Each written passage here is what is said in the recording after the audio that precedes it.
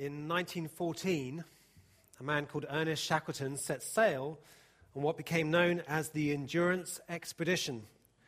Their goal was to be the first expedition to cross the Antarctic.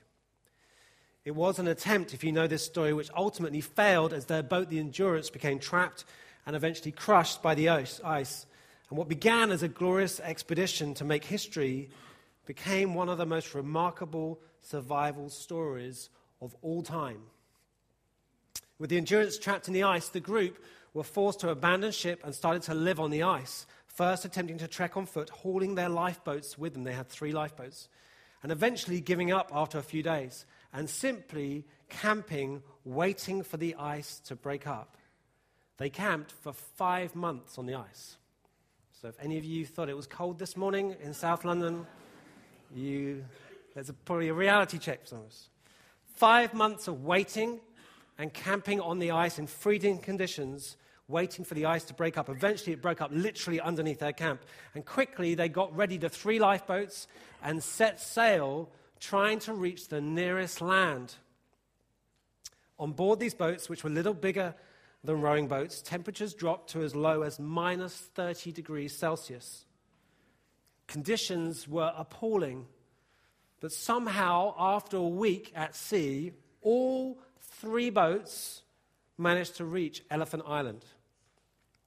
Having reached Elephant Island, many of the men were now too ill, too frail to go any further, so Shackleton made a decision to divide the group up. He left the majority of the party to survive where they were, and then he chose 5 men to sail with him in an attempt to reach the island of South Georgia to get help to rescue all of them. This was a near impossible plan. 6 men in a 6-meter lifeboat sailing across 800 miles of the most dangerous waters in the planet. 800 miles to South Georgia in a big rowing boat.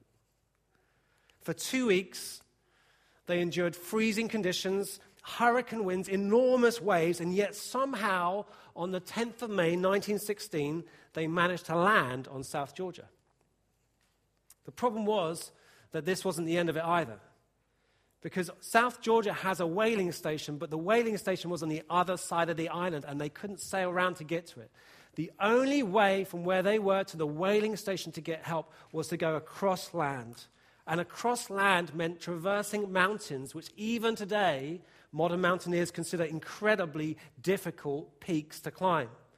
It was a 26-mile traverse, which had never been done before, across mountains thousands of feet tall, without any maps, virtually no equipment, and no experience of climbing mountains. These were explorers and seafarers. Shackleton with 2 others went.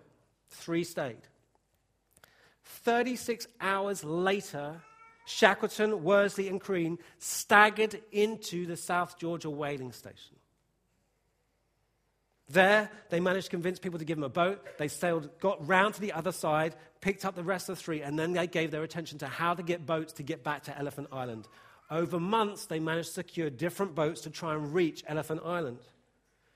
He tried 3 times over those next few months to reach Elephant Island to rescue their party. Every time they got there, the island was cut off by the ice. On the 30th of August, 1916, however, Shackleton returned again.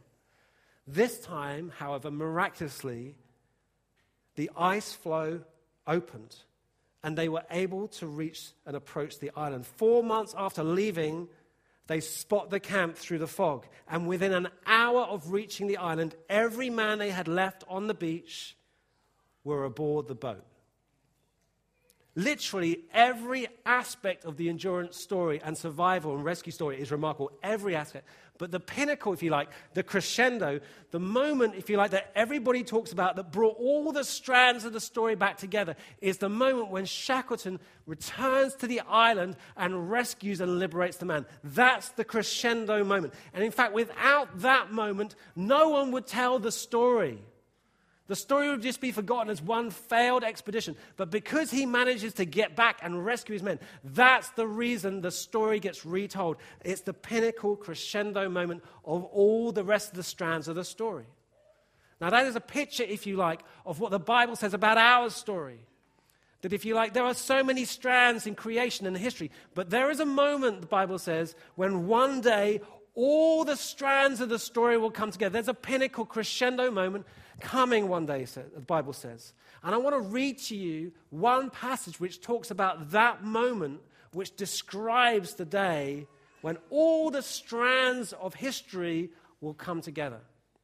So I'm going to read to you from Revelation 21. And this is a passage we don't often necessarily read, certainly not all that I'm going to read. We're going to read the first 8 verses. This is a prophetic picture. It's got difficult language, but it describes a vision that John had of the future one day. And this is what it says. Then I saw a new heaven and a new earth, for the first heaven and the first earth had passed away. There was no longer any sea. I saw the holy city, the new Jerusalem, coming down out of heaven from God, prepared as a bride, beautifully dressed for her husband. And I heard a loud voice from the throne saying, "Look, God's dwelling place is now among the people, and he will dwell with them. They will be his people, and God himself will be with them and be their God. He will wipe every tear from their eyes. There will be no more death, or mourning, or crying, or pain. For the old order of things has passed away." He who is seated on the throne said, "I am making everything new." Then he said, "Write this down, for this is trustworthy and true." And he said to me, "It is done. I am the Alpha and the Omega, the beginning and the end. To the thirsty I will give water without cost from the spring of the water of life. Those who are victorious will inherit all this. And I will be their God, and they will be my children. But the cowardly, the unbelieving, the vile, the murderers, the sexually immoral, those who practice magic arts, the idolaters, and all liars, they will be consigned to the fiery lake of burning sulfur. This is the second death." Now, you need to know, when I was preparing for this message, I was sorely tempted just to read you the first 7 verses. Okay? In fact, that was what I was planning to do. I thought, I'm not going to read verse 8. Verse 8 is not popular, so I'm going to read verse 7. Verse 8 is not a phrase that you hear people pray out during worship. The worship leader doesn't start with it, I hope. Okay? No one writes it in a card. "Happy Christmas, we love you." Remember Revelation 21, verse 8, the fiery. No one writes that. Well, if you do, that's weird. Okay? It's not popular, but I felt, even as I prepared, I literally felt a little check in my spirit, like, Phil, you need to read the whole thing. Because we need to know what the Bible says is where this thing is heading towards.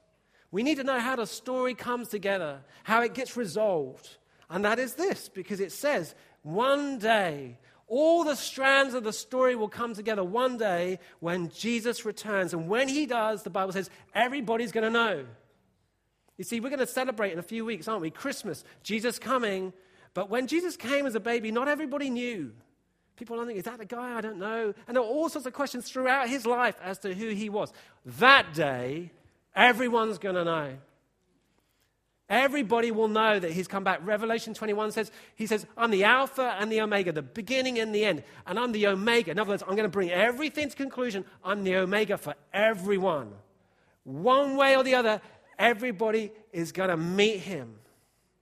That's what the Bible says. Now, I think we don't always know what to do with this aspect of our faith. The kind of whole idea about life and death and dying and what happens in heaven. We don't really know what to do with this sometimes. Partly it makes us a bit uncomfortable because it reminds us that we're going to die. Yeah? Now, some of us represent cultures here where you're far better at this. But certainly in my culture, where I've grown up, we just ignore death. You know, even death is like 100% the rate, okay? Everybody's going to die. Even though we know it's absolutely certain, we pretend it's never going to happen. So it comes as a huge shock to us when it does. That's my background. So we don't talk about it, because if we talk about it, it maybe makes it more possible it's going to happen to us. So we pretend. We stick our head in the sand and we hope it's going to go away for a long, long time. Yet it's running at about 100%, the mortality rate, everybody. But it makes us uncomfortable. Some of us, we don't know what to do with this aspect of our faith because we're just a bit confused. It's unclear for us. We don't really know what to think, what the Bible says about life and death and what happens to us. We're unclear. So our thinking about it is fuzzy. And because it's kind of fuzzy, that's a theological phrase, because our thinking is fuzzy, our convictions are kind of fuzzy as well.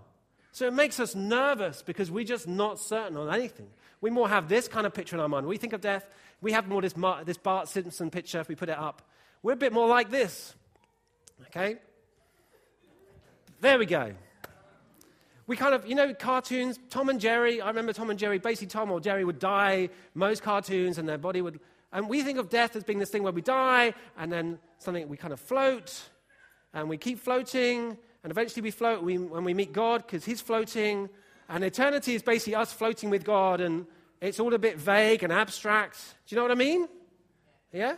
And we wonder, and it makes heaven sound very boring.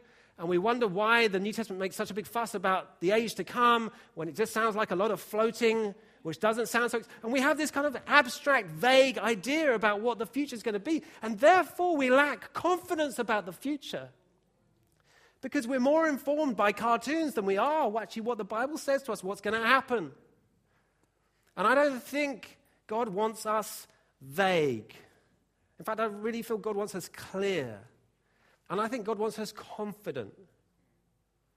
In fact, you read through the New Testament, the tone of the New Testament about the issues of life and death and future and eternity are absolutely confident and hopeful. That's the tone. Let me read you one passage. We could pick loads, but Philippians 1, Paul says this: "For to me, to live is Christ, and to die is gain." Listen, apart from one or two people I know who've got very elderly, who get to a point where they just want to go, I've hardly ever heard anybody say that. For to me, to die is to gain. We live in a world that says, no, to die is to lose. And yet Paul goes, no, to die is to gain. If I am to go on living in the body, this will mean fruitful labor for me. In other words, I will do good work. Yet what shall I choose? I don't know. I'm torn between the two. I desire to depart and be with Christ, which is better by far. But it is more necessary for you that I remain in the body. How can Paul say, I'd rather die because it's better? How can he even say that? I mean, that is so completely like cross-cultural for us. We're like, what is he talking about? I'm like, I want to live, and that's good. But he's going, no, I'd rather die one day because why? Why? The only reason surely is because he knows, he is certain that actually whatever is coming is way better than whatever he's experienced up to now. That's surely the only reason why he can say with such conviction, it would be better to go. That something greater is coming, that all the threads of the story are going to come together. And because, like it says in Revelation 21, God is going to make everything new. The crescendo of my story and your story is not actually the moment you die. Okay? Now, I do believe that when you die, if you're a believer, you go to be with Jesus, okay? You read Luke 23, Jesus on the cross with the thief next to him. Jesus turns to him and says, this day you're going to walk with me in paradise, okay? Something happens instantly. But that is not the crescendo of the story. The crescendo of the story is the moment that all creation is longing for. That's what it says in Romans. That one day, Jesus will return, and that when he does, he doesn't come to free us from the earth, so we live in the clouds in some kind of disembodied life, which is kind of like the kind of vague thoughts we have. He comes in that moment to remake everything, all of creation. And in that moment, the Bible says that the kingdom of God, his presence will so fully invade this earth and so fully unveiled respond to who he is, that he will make everything new, that he will unleash power, he will raise people from the dead, and heaven literally will come down. You see, often our thinking is, we're going to leave the earth and go and be in heaven. Actually, Revelation 21 says, heaven's coming down to earth. And heaven, Jesus comes, I'm going to remake everything new. Everything that's been spoiled and broken by sin is going to be fixed and made new. I'm going to remake a new heaven, new earth, and new bodies. That's what it's saying. All of creation will be rewoven, in other words. That's why in Romans it says, all the creation is longing. What's it longing for? Well, it's not longing for a day when it's rolled up and thrown away. That's crazy. It's longing for a day when things that don't work again. Things get healed and made new. And his presence so fully invades this world that everything is affected and changed and healed. And the Bible says we will experience that on a new earth with new physical resurrection bodies. And if you want to get a picture of what that will be like, read about Jesus after he's resurrected and what he was like. There's continuity. He looks like him. He eats fish, but there's discontinuity. He seems to be able to move in ways that we can't move right now. It is what Tom Wright, the scholar, says, that there will be life after death. Let me quote you a little bit of one of his books. He says this: he is at this moment, so right now, present with us. We believe that. We experience something of his presence, but hidden behind that invisible veil that keeps heaven and earth apart, and which we pierce in those moments such as prayer, the sacraments, the reading of Scripture, and our work with the poor, when the veil seems particularly thin. In other words, there are moments, aren't there, where we feel like God is closer. It's not that he's closer than he was. It's just that he reveals more of his presence in those moments. Sometimes you experience it in worship. But one day, the veil will be lifted. Earth and heaven will be one. Jesus will be personally present, and every knee shall bow at his name. Creation will be renewed. The dead will be raised, and God's new world will be at last in place, full of new prospects and new possibilities. That's what's coming.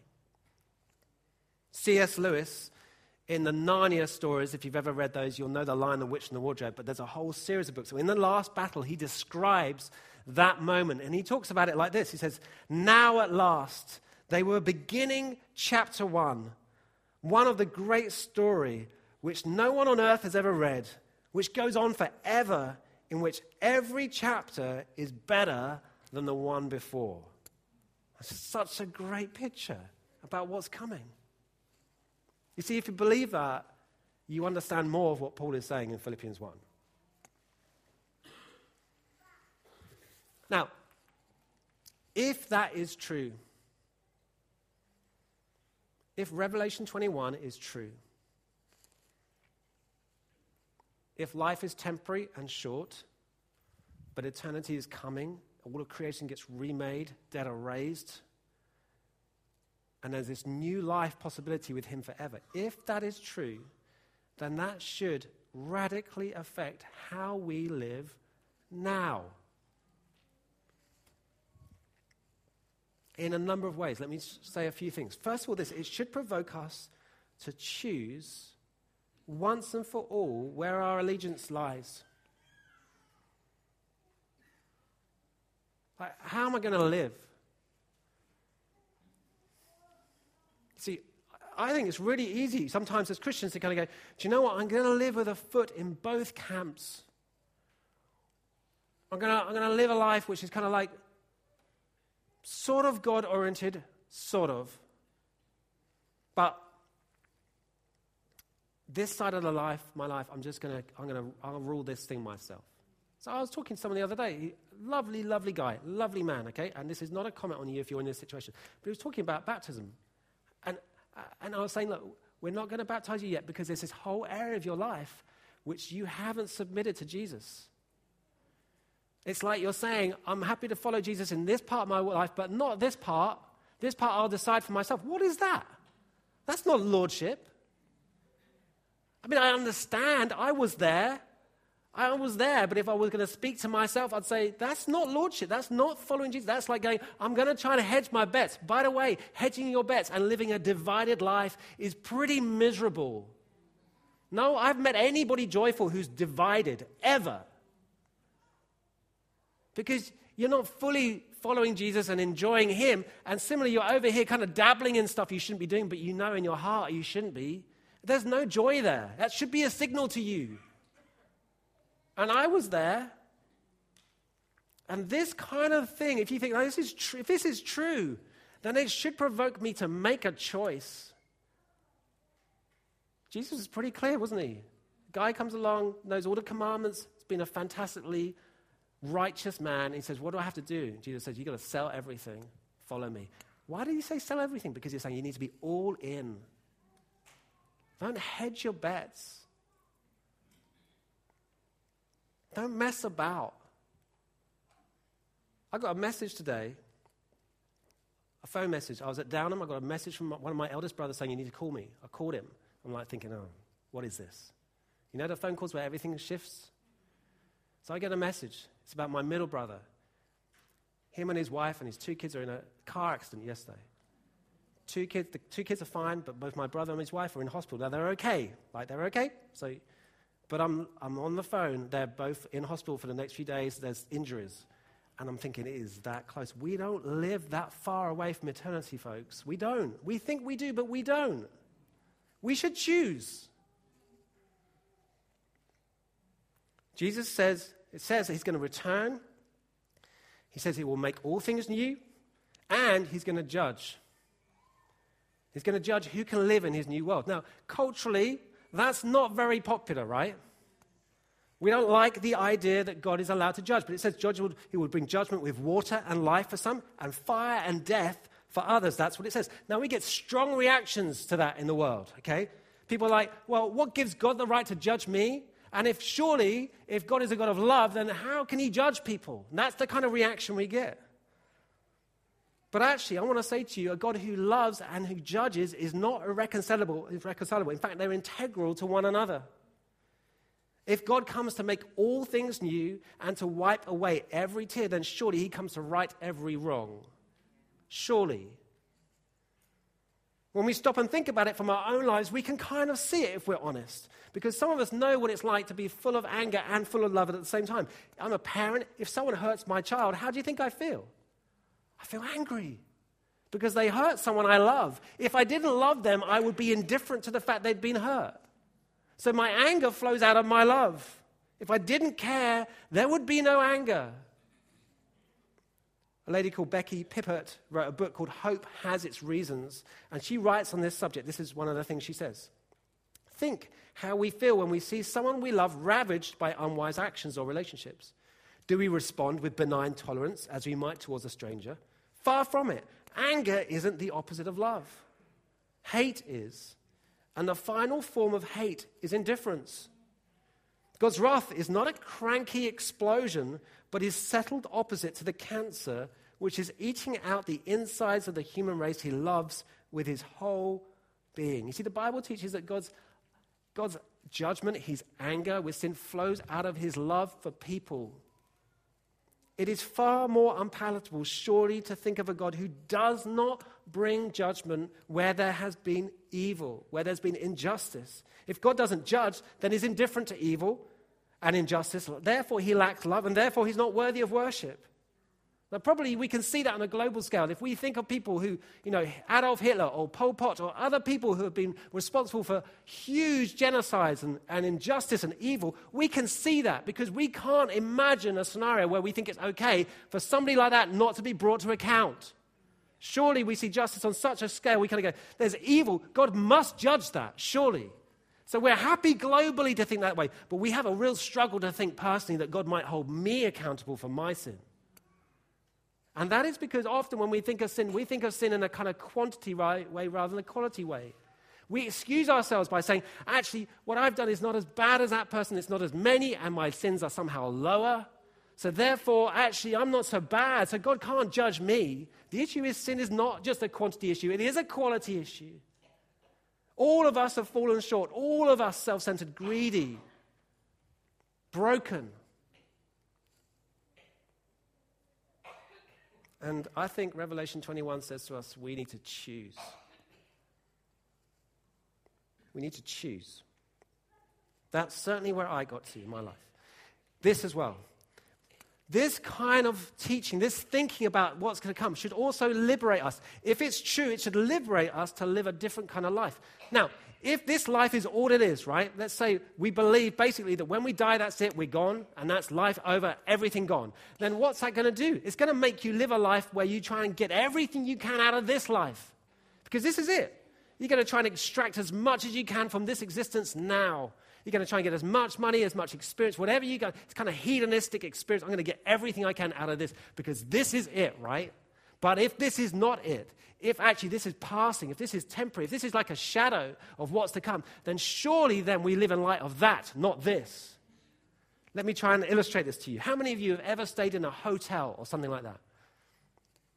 It's not a test. You're allowed to admit it, okay? Right, okay, imagine this. How many of us who've stayed in a hotel have decided, you're there for a few days or a week or so, and in the hotel you decide that there's something about the hotel you're not so keen on. You don't like the bathroom suite, or the carpet's not the color you want, or maybe the walls aren't decorated the way you'd like them to be, or the tiles are wrong above the toilet. And you look at it all and you kind of go, do you know what? I'm here for a week, but I'm going to invest a good 4 or 5 days of my labor and my money in changing the carpet and the tiles and the toilet so that the room looks better. How many of us have ever redecorated a hotel room? No, partly because you'd be arrested, okay? But why not? Why don't we do that? Why? Because we're checking out. We don't do that. We don't bother with the carpet. Why? Because at the end of the week, we're checking out anyway. We don't live here. This isn't where we're going to stay, so we don't invest energy into the carpets because we're going to be checking out at the end of the week. If you really believe that there's a day coming that is described in Revelation 21, then it means you look at your own life and you go, do you know what? We're going to be checking out. Now, that's not a comment on DIY. I'm not saying you can't do up your houses. I'm saying you don't invest everything into this life as if this is it. Because Revelation 21 says this is not it. That's it. It means you're free to live lives where you don't have the most incredible career ever. You're free to make choices to have less money and spend more time with your family. You're free to do acts of kindness that no one ever knows about. You're free to be more generous with your money because it's not all riding on that. You can give your money away. It's going to be okay because this isn't it. If you think this is it, you're going to invest everything in the now and then you're going to have a big shock when you get there.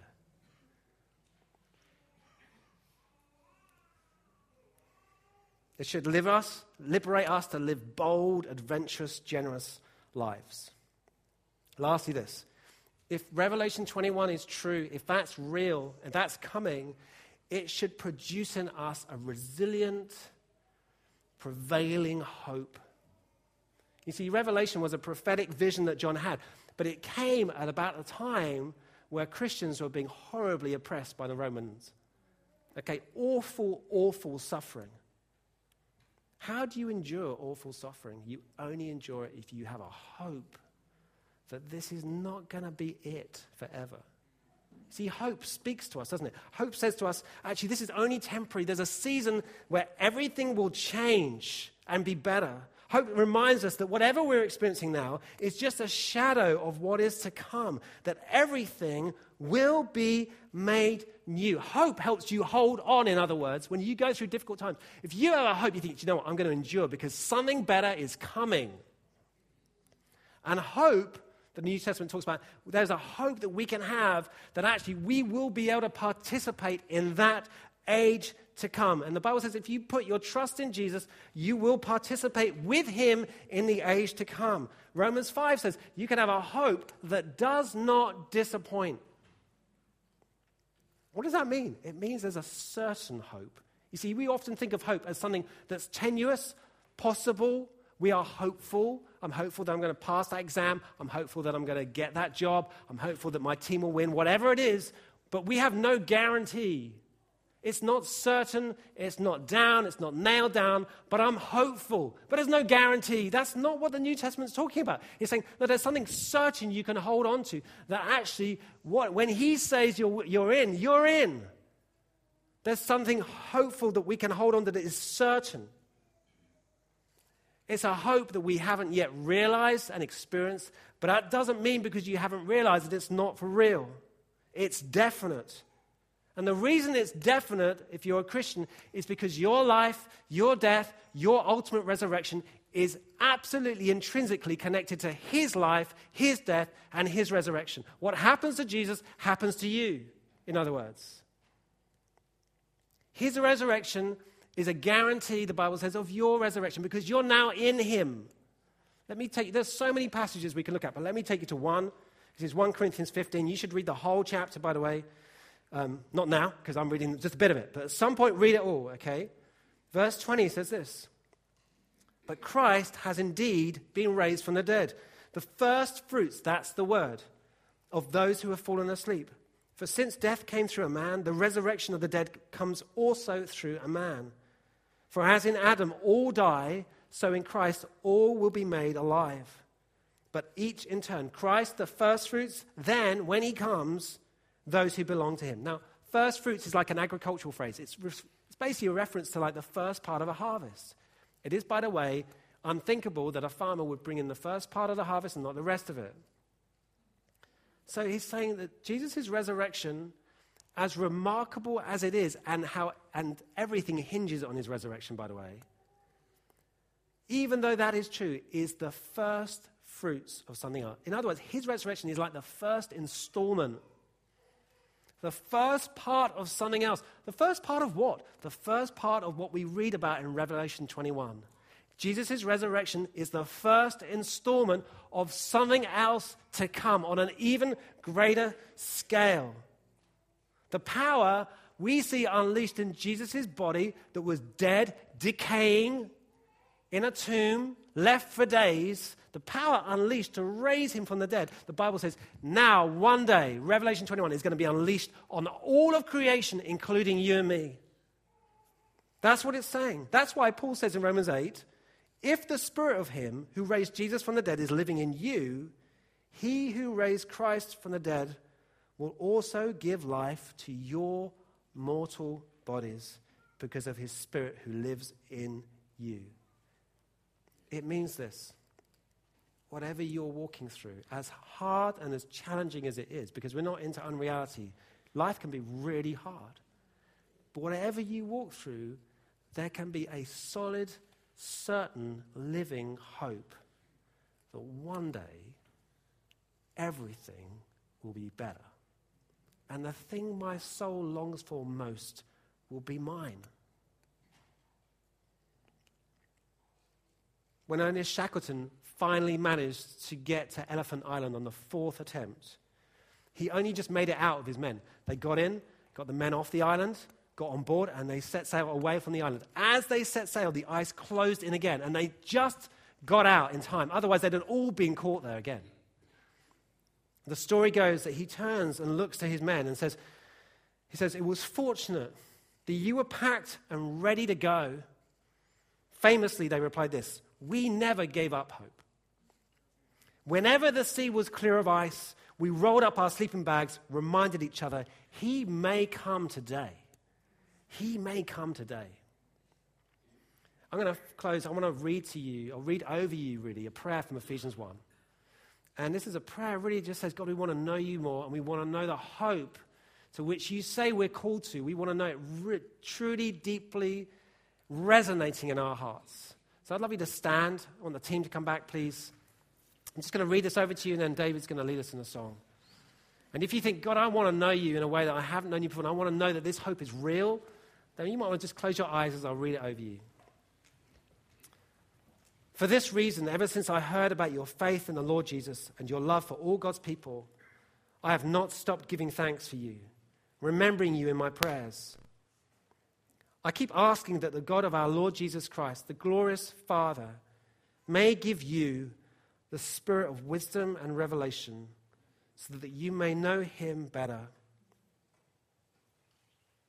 I pray that the eyes of your heart may be enlightened in order that you may know the hope to which he has called you, the riches of his glorious inheritance in his holy people, and his incomparably great power for us who believe.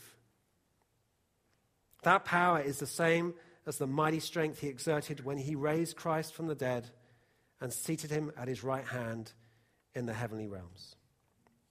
Amen.